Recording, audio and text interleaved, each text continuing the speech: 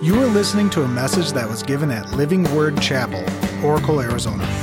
It is our hope and prayer that God will use this message to speak to you and enrich your life. For more information, visit lwcoracle.org.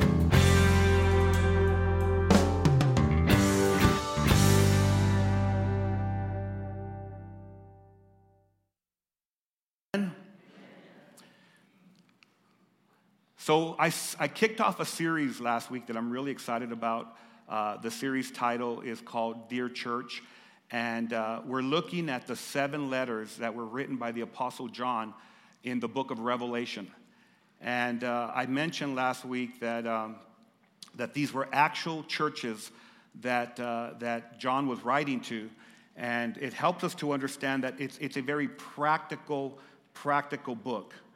He wrote to the church of Ephesus, and we dealt with that letter last week. Remember, he talked about all the good things they were doing, the good works, that they were persevering, that they said, we're going to keep on going, we're going to keep walking this walk, we're going to keep fighting this fight.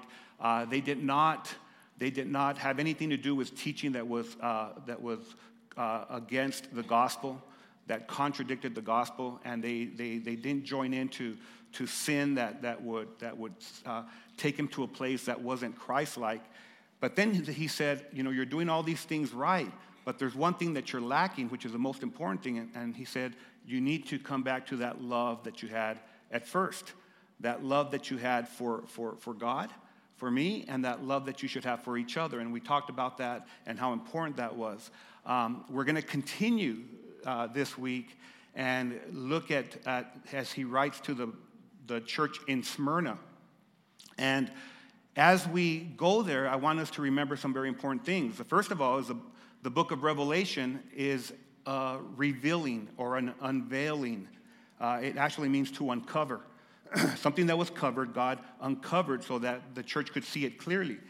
And there's a lot of symbolism, there's a lot of imagery in the book of Revelation. Remember, revelation, not revelations.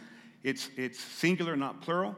And it was not written to confuse, but instead to encourage and to be a blessing to the recipients and every follower of Jesus up to these modern times.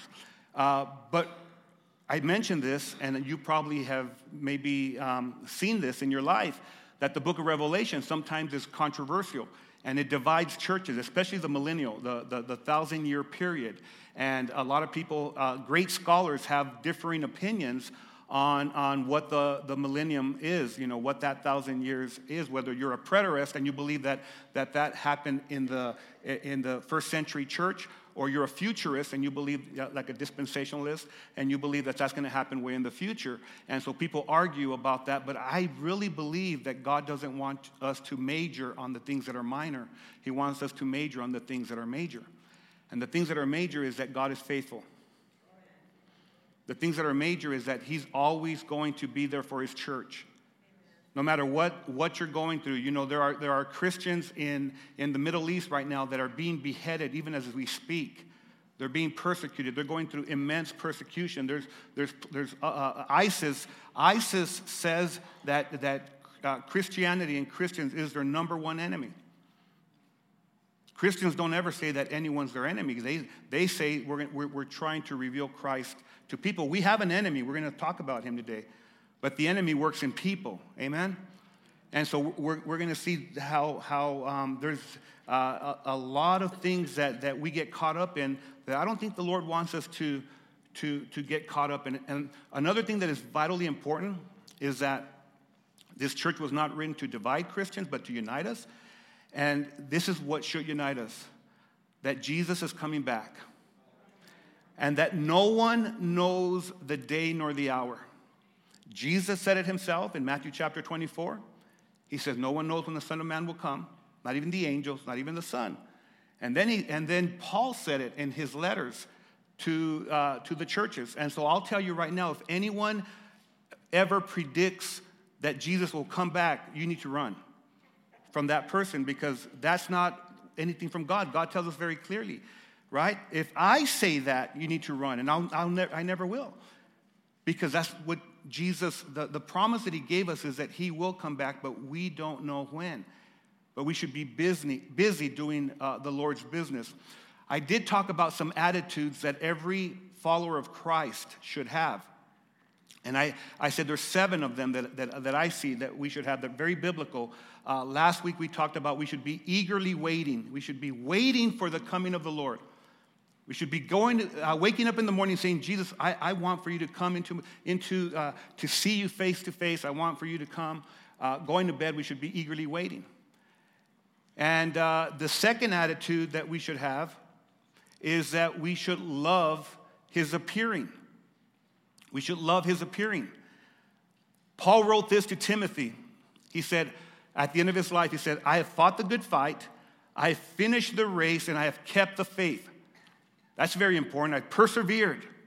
I kept on going, even with all the opposition that I've had. And then he said, henceforth, there is laid up for me a crown of righteousness, which the Lord, the righteous judge, will award to me. Now look at what he says. On that day. And not only to me, but also to all who have loved his appearing. I think about it like this. All my adult children are scattered. 2 of them across Arizona. One in Gilbert, Arizona. One in one in Safford. My daughter is in Las Cruces, New Mexico, so they're scattered. And I'll tell you that I eagerly wait, especially for my grandkids, to come and see their grandpa. I eagerly wait. That's something that I'm always excited about. But I love seeing them face to face. I can't wait for their appearing. And as believers of Jesus, we need to know that we are going to see our Savior face to face.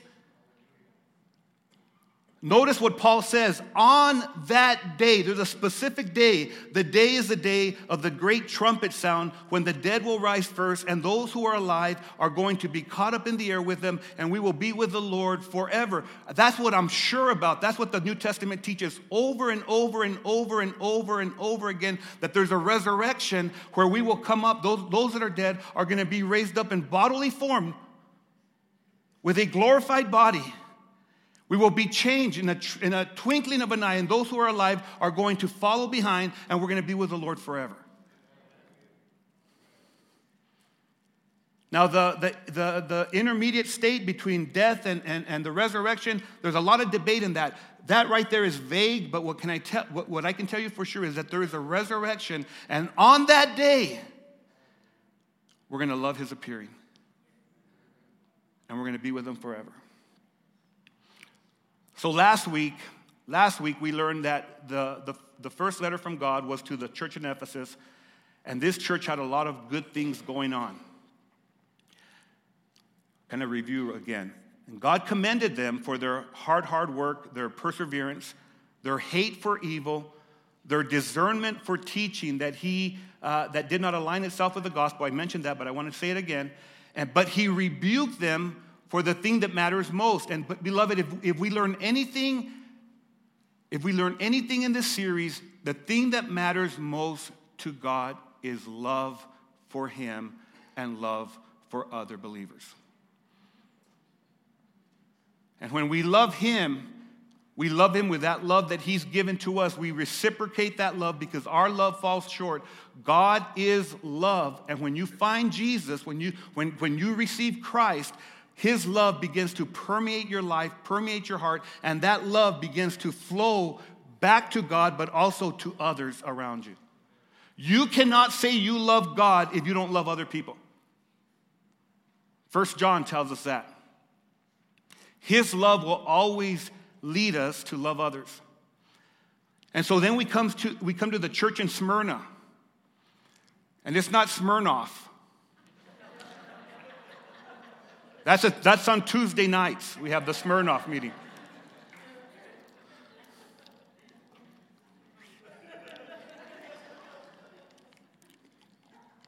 The church in Smyrna was a very beautiful city. Okay? It was very important It was the second most important city in Asia, second to Ephesus. And what's very important, and you're going to see this in the context, is 700 years before the writing of this letter, the city of Smyrna was destroyed and it laid in ruins. It had completely been killed and destroyed. It was a dead city. And after after 3 centuries of it being destroyed, Alexander the Great came and rebuilt this city and gave it a new birth. Brought the Greek influence into that city. So this city understood what it was to be dead and one that needed a resurrection. And you're going to see as God writes through, speaking through Jesus to the angel and giving this letter to John, and giving this verbiage to John, and John writes it down to the city of Smyrna, it makes so much sense. Because they understood what it meant to be a dead city. They understood what it meant to need resurrection. And there are churches that need to hear this because there are churches that are dying. And they need to know that we serve a God who resurrects the dead. He'll resurrect a dead individual. He'll resurrect a dead family. He'll resurrect a dead community. He'll resurrect a dead church. He'll resurrect a dead country if we allow him. He's not the God of the dead. He's the God of the living. He's a God that can do what no person can do. No politician can do it. And there's some politicians that say they're all right, but they're not God. And I'm very strong about, you need to know that I'm very strong about voting, and I love being an American, but I love being a follower of Christ more than anything else. And so as we get to this letter, I want us to understand that context right there. Let me pray, and we'll go ahead and read the letter to Smyrna. Father, I thank you, Lord, for every person here. What a wonderful group. I thank you, Lord, that you've given me a message. It's not my message, it's your message. Your message is true always. And I pray as your messenger that I can speak in a way that honors you. I can speak in a way that will bring you glory. I can speak in a way, Lord, that is understandable and very practical and clear to the listener. And that every person here, as they open up their ears to hear what the Spirit has to say, and as they open up their heart to receive what you are speaking to them by your Spirit, that we will just not just hear it, but we'll live it. We'll put it into practice, Lord, that we'll begin to move forward in it. And we pray this in the name that is above every name, the name of Jesus Christ. And everyone said, amen and amen. He said, so, and to the angel or the messenger, I said that last week, the angel could be the messenger, could be the pastor, could be the leader of that church, or it could be a spiritual angel that oversees that area. There's a lot of argument on that. I don't think that we need to major on that part right there. And to the angel of the church of Smyrna, write this: the words of the first and the last who died and came to life. You see why is that so important? Because they understood the death of a city. The first and the last who died and came to life. Then he says, I know your tribulation and your poverty, but you are rich. I love that. I know that you're going through all kinds of troubles, all kinds of trials, and I know that you're poor. And then God says, but you're rich. Someone needs to hear that today. You think you're poor, but if you have Jesus, you're rich. And he said, and I know the slander or the blaspheme that people are giving of those who say that they are Jews and are not. Judaizers, they were called, those that were followers of Jesus that came out of the Jewish faith. He says, actually, they are of the synagogue of Satan. He said, do not fear what you are about to suffer. Man, we just pause right there, because what the Bible narrative is telling us is that they're going through some horrible tribulation, trials. They're being slandered, being talked about. They're being, talked about in a very malicious way. And he says, and these people that say that they're religious, and I want you to think about this, because in church sometimes there's religious people, but they really don't serve the purposes of God. And if you're new here, you need to understand this, that the church is filled with imperfect people. But there's a perfect Savior who will never fail you. And the church is trying, and we should be submitting ourselves to the purposes of God. But we're all working our salvation with fear and trembling. We're all walking and trying to navigate through life, allowing the Holy Spirit to guide us. We fall short, but God will never fall short. And he sees your suffering. He sees the trouble that you're going through. He sees the difficulty. And he says, there's religious people that call themselves religious. They call themselves people of God, but they're actually from Satan's crowd. They're from the synagogue of Satan. And he goes on in verse 10, do not fear what you are about to suffer. Behold, the devil is about to throw some of you into prison that you may be tested, and for 10 days you will have tribulation. Well, that helps me to know that sometimes the enemy comes and he tries to, not only tries, but he's allowed to bring harm to Christians. But God says, I give him a time period. I give him a time period. And if you've ever been through some suffering in your life, don't you thank God for his mercy that it ends? That there's a time period that you go through. He said, for 10 days you will have tribulation, but be faithful unto death. Even if they kill you, be faithful unto. When have you heard that preached in a church lately? Be faithful even if they kill you. I'll empty out the seats right now. That's what they preach in the Middle East. That's what they preach in Indonesia. That's where they preach, where there's immense persecution. But in the American church, we don't preach that because we want to preach, hey, this is what God can do for you. God is going to bless you, he's going to prosper you. Oh, we love that. Woo-hoo-hoo-hoo. Yes. I went to church, it was wonderful. You're going to go home today, you're going to say, I went to church, guess what I heard? Even if I suffer unto death, why would you go to that church? That's exactly what he's saying.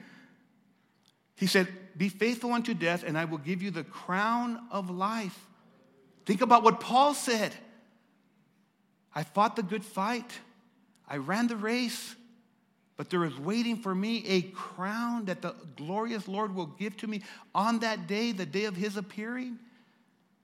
Jesus, again, he confirms this right here in Revelation. He says, I will give you the crown of life, and he who has an ear, let him hear what the Spirit says to the churches. Remember this, beloved, I said to you, some of you listen to everything with physical, natural ears. You never open up the spiritual ears that God, by the Holy Spirit, gives you the ability to discern his voice in your life. And if you don't discern the Lord's voice in your life, all you're going to hear is the natural fleshly listening that keeps us away from the big things that God has for all of us.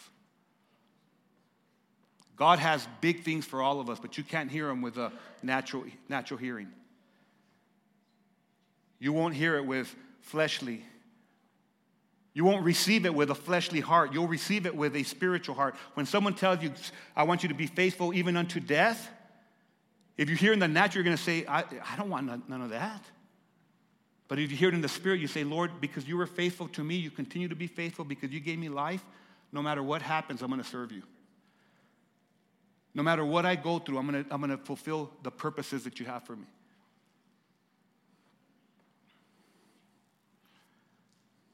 And then he says, the one who conquers will not be hurt by the second death. There's the first death, but there's a second death. And if you're born again, you will never taste that second death. You may die once, but you'll be raised to life through the power of the Holy Spirit. And to be absent from the body is to be present with the Lord. You're never going to be separated from God. Never, never, never, never, never, never, never, never. But you will have a resurrected body. Always, always, always, always, always. And that day. And I can't wait for mine. I know that the Lord's going to set me up. I just know it. I know it. All of this, I'll never have to do keto again. I'll never have to do all the carbs you want in heaven. Thank you. All the tortillas. Are you kidding me? All the tortillas you want? I hate that keto. It's great for you, but I hate it.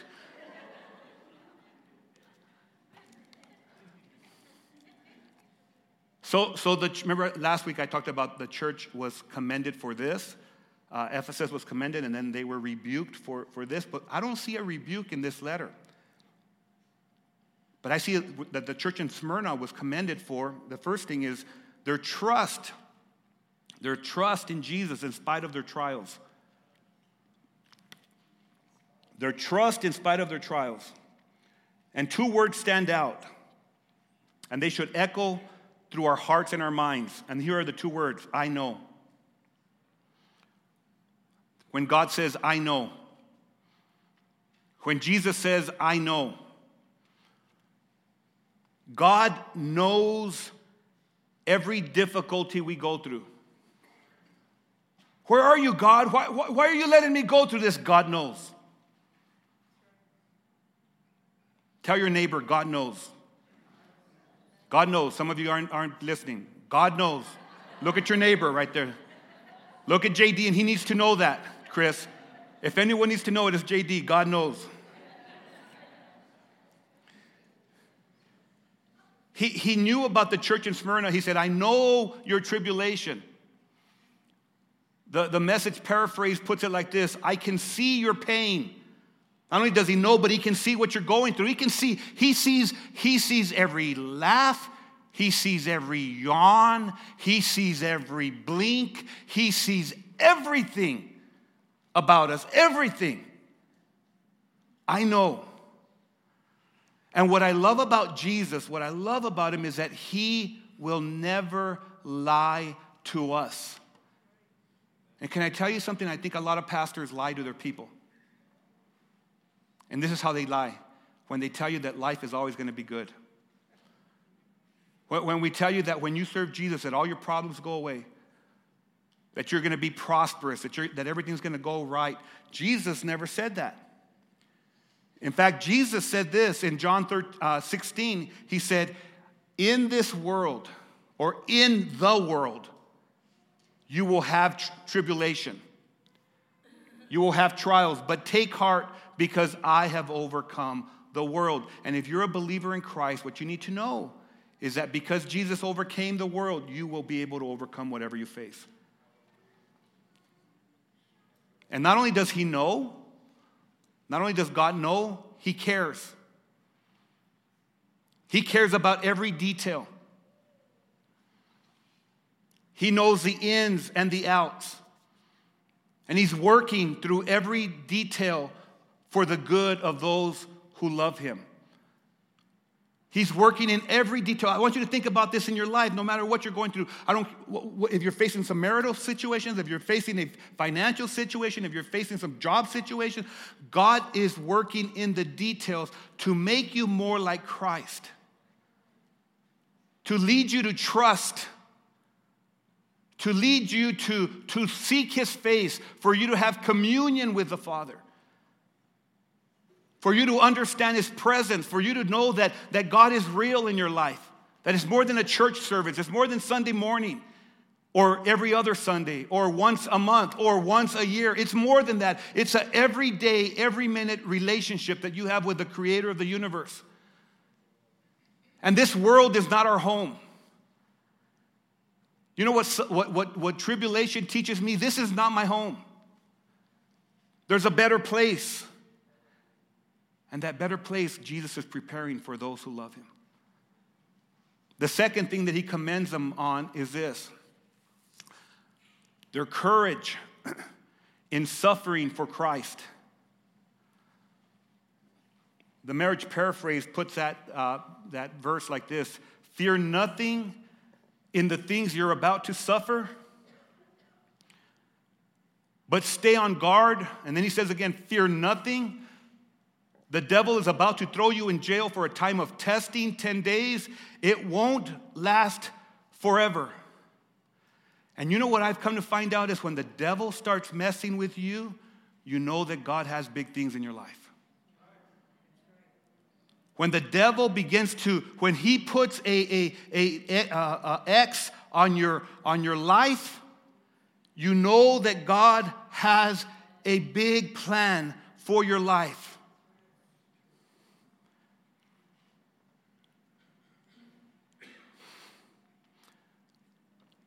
As long as you're in the devil's camp, he knows you're his.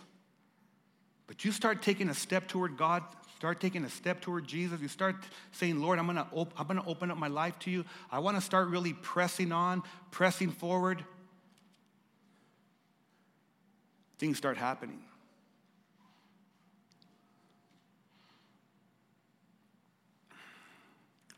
When the apostles were imprisoned very early in the life of the church, they were beaten, and Luke puts it like this in Acts 5, verse 41. It says that the apostles, they left the high council, they left the Sanhedrin, and they left rejoicing that God had counted them worthy for them to suffer disgrace for the name of Jesus Christ. How many of us in here have counted it a blessing that we have suffered disgrace for the name of Jesus Christ? How many of us do we, when we have suffering come into our lives, do we embrace it and we say like Job? Like Job said, and his wife tells him as he's going through all these things, all his kids died, all his possessions were taken away from him. He was filled with boils, filled his body, and he scraped himself with a stick. And his wife said, what are you doing? You need to just, are you still holding on to your integrity? Curse God and die. And how many of us have had people come around and say, are you still holding on to this church thing? Are you still holding on to this, Christian thing that you're doing? And look at what you're going through. What God? And Job looks at his wife and he says, shall I serve God and shall I worship him when things are going well? And when things go bad, shall I curse him? May it never be. I will bless God in the good and I will bless God in the bad. I'm paraphrasing here, but can I tell you something? How many of us, when good is coming into our life, we say, wow, God, you're amazing. And when bad comes, we're like, God, I don't even believe there's a God. Why would this happen? The more you walk with God, the more I'm saying, when you walk with Jesus, when you're in the trenches, the easier it is to answer the question that it's worthy to suffer for the name of Christ. Life is a test. We think we're done with high school. It's over. There's no more testing. Woo-hoo-hoo. You go to college. Woo-hoo. I'm almost done. I get done with college. Pastor Mike, you guys don't know this. He's at Grand Canyon University. And he's working on his BA in theology, and he is on the president's list. So everybody, big hand. He's a president. I don't even know what that means. But he's there. So life is a test. There's one test after another. Michael Wilcox in his book on the message of Revelation, he says it's the devil's action, but God's intention. Right? It's the devil's action. We see that spelled out in the Bible. The devil's about to make you suffer. And it's a test. Daniel, how many of you remember Daniel in the Old Testament? Daniel, he suffered in the lion's den. How many of you would love to be put in a den with lions and just say, well, yeah, can't wait. What are you doing tomorrow? Oh, I'm going out to the market. What are you doing? I'm going to hang out with my family. What are you doing, Daniel? I'm going to go to lion's den. Right? He suffered there. Shadrach, Meshach, and Abednego, they suffered in the fiery furnace. And we read it. We read the narrative, and we're like, oh, man, they went into the furnace. Oh, it was so awesome. Yeah, right? They suffered. Job suffered one trial after another. Nehemiah suffered because of Sanballat. Peter suffered because of the crowd when he was tested. Paul suffered because of the false apostles. Paul suffered greatly. Everyone said, you know what, he's not an apostle. Look at the way he speaks. He can't even talk right. He talks like Pastor James, stutters and all this. Suffer. The devil is the instigator of our suffering. And his sole desire is for us to fail. The trial that you're going through, the devil wants for you to curse God. He wants for you to abandon what God has for you. Some of you are facing some major trials. Some of you are facing some major illnesses, some major ailments. Some of you guys have got some family dynamics that are just crazy huge, and you're suffering through them. But what Jesus spoke to the church in Smyrna is the same thing that he speaks to all of us today. Be faithful unto death. Be faithful unto death. Be faithful unto death. And I will give you the crown of life. Be faithful unto death. No matter what you're facing, there's no enemy that we have that's greater than death. He says, be faithful even if they kill you. Be faithful even if they behead you. Be faithful when people talk about you. And I will give you the crown of life. Be faithful. Be full of faith. Not faithless, where your faith is stolen from you, but be filled with faith. Be filled with faith. You have to settle that your suffering is not in vain. You have to settle that your suffering is not in vain. There's a bigger picture. There's a greater purpose. There's a greater prize. There's a greater level. And with every level of suffering, when you get raised up to another level, with every level, I think it's Joyce Meyer that put it like this, with different level, different devil. You're always going to be checked. There's going to be an opposition to what God wants to do in your life, no matter what you face. But God is faithful. Jesus is faithful.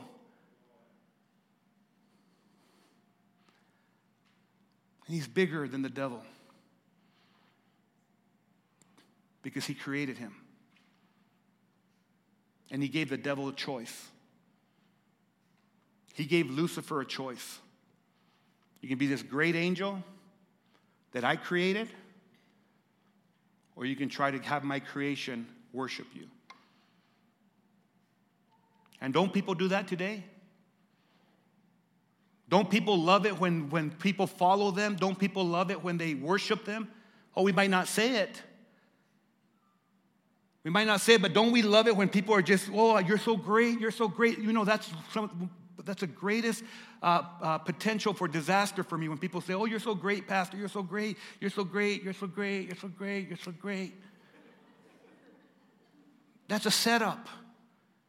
Because there's really nothing great about me except Jesus. There's nothing wonderful about me except Jesus.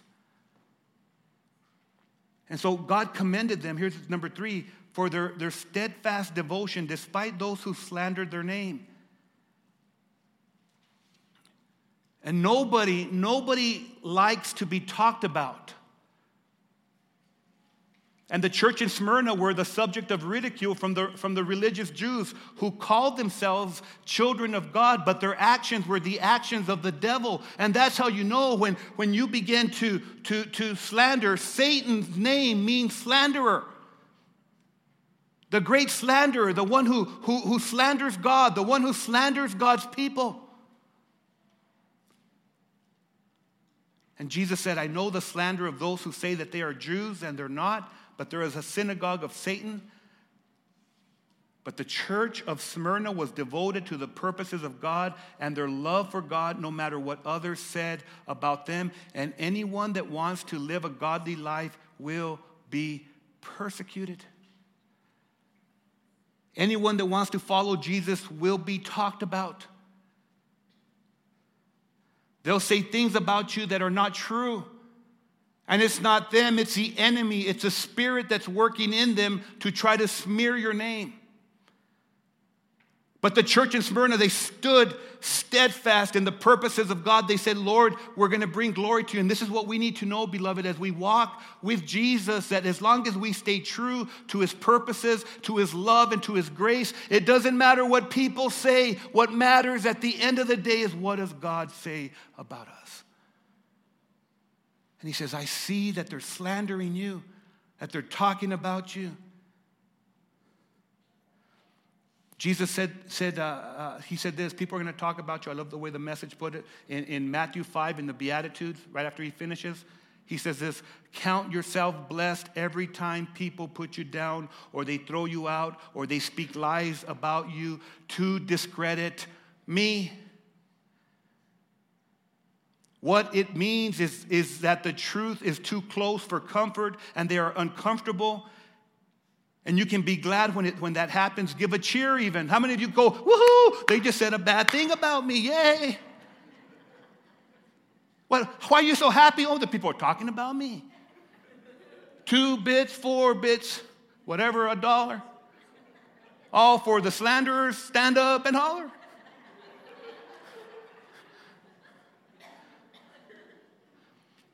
He said, cheer even, for though they don't like it, look at what he said. For though they don't like it, I do. Jesus says, though they don't like you, I do like you. Though they talk about you, I talk about you in a different way. Have you seen my servant Job, devil? Have you seen my servant Ruth, devil? Have you seen my servant John Clevenstein, devil? Have you seen my servant Benny, devil? Have you seen them? I see them. I see how they walk. I see how they live. He goes on and says, and all heaven applauds. And know that you're in good company. My prophets and witnesses have always gone into this kind of trouble. So has anyone talked about you? You know, I've gone text messages. And people have said things that I'm like, whoa. And these same people that have said this because they struggle with some kind of addiction, and in that state where it's not them, it's the enemy, and they've said some things and you're just like, whoa. And those same people, you keep persevering, you keep loving them, you keep loving them, you keep praying for them. Then they come in one day into the parking lot and they say, you know what, sorry for everything I've said. Have people that have left and said some really nasty things. I've sat with them in the office later on. They said, I'm sorry, I talked about you so bad. It's okay. It's okay. So I forgive you. If anyone's talked about me, it's okay. The reality is the enemy that will always, always lead us to slander people. God will never, ever, ever, ever, ever lead us to slander someone else's name. Never. And can I tell you, families are broken up because of talk. Communities are divided because of talk. Churches are broken and divided because of talk. God hates it when people talk. And there's a healthy way to vent. And there's an unhealthy way. A healthy way to vent is, you say to that person that you trust, you say, you know what? I know that, let me use myself as an example. I know that Pastor James I know that he would never say or do anything to hurt me, but I'm feeling this way right now. Will you join with me in prayer? I don't know I'm in a funk. I don't know what's going on. I want to pray for this situation. That's a healthy way to vent. An unhealthy way to vent is to say this, that James, that he's a jerk. Look at the way he acts. And he says he's on keto, but he's not.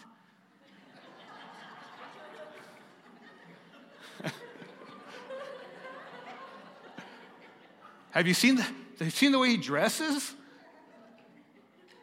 I don't even think he puts underarm deodorant on. Have you been around him? Oh, and I'm being nice, okay? So there's a healthy way, okay? So last They were commended on this. I'm gonna try to do this real quick, my last point. They were commended for their wealth in what matters to God. He said, I know that you're poor, but really you're rich. Now, I want you to think about the context, okay? I could spend a whole sermon on this. The context right here is that there were these Jews in the church that had a lot of influence because they were able to blaspheme them to the point that they were going to throw them in prison, in jail. They had influence. They probably had financial influence as well. And what happens in churches is sometimes people start talking, the devil comes and he starts to work, and they'll say, you know what, people, we're not going to give to this church. We don't like what's happening, and so the finances begin to get squeezed because they joined together, and maybe they were affluent, maybe they were wealthy, and so the finances of the church began to decline. And he says, I know that you think you're poor. I know you think you're poor, but you're really rich. And here's what God tells us: because I have your back. And as long as you keep following Jesus and you keep submitting to his ways, God will always fund his work. Always, always, always. He will give you, he's a generous God. He will give you what you need for your family. He'll give you what you need to make a difference in your community. He'll give you what you need to make a difference, especially in the eternal church of the living God. God puts generosity in people. The devil takes it away from them. Hear me now. The devil takes it away from them. God gives it to them. He's a generous, generous God. And the most joyful people, and this is the joy of the Lord, are the people that walk in the generosity of God. The most miserable people are the ones that live in the stinginess and the materialism of Satan.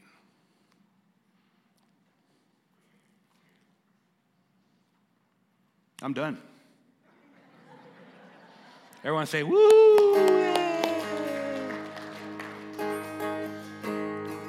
Let's pray. Heavenly Father, thank you for loving me. Thank you for loving your church. Thank you for being faithful to us in everything that we face. Today we learned that you've called us to remain faithful in our trials, even when we are persecuted for our devotion to you. We pray for you to fill us with the Holy Spirit and empower us to overcome the chatter that don't matter, as well as every storm we face in life. We pray this in the name of Jesus Christ. And everyone said, amen, and amen, and amen, and amen. Let's stand up and worship our King. This has been a message from Living Word Chapel. We hope that you've been blessed by it. Make sure you check out lwcoracle.org for more information.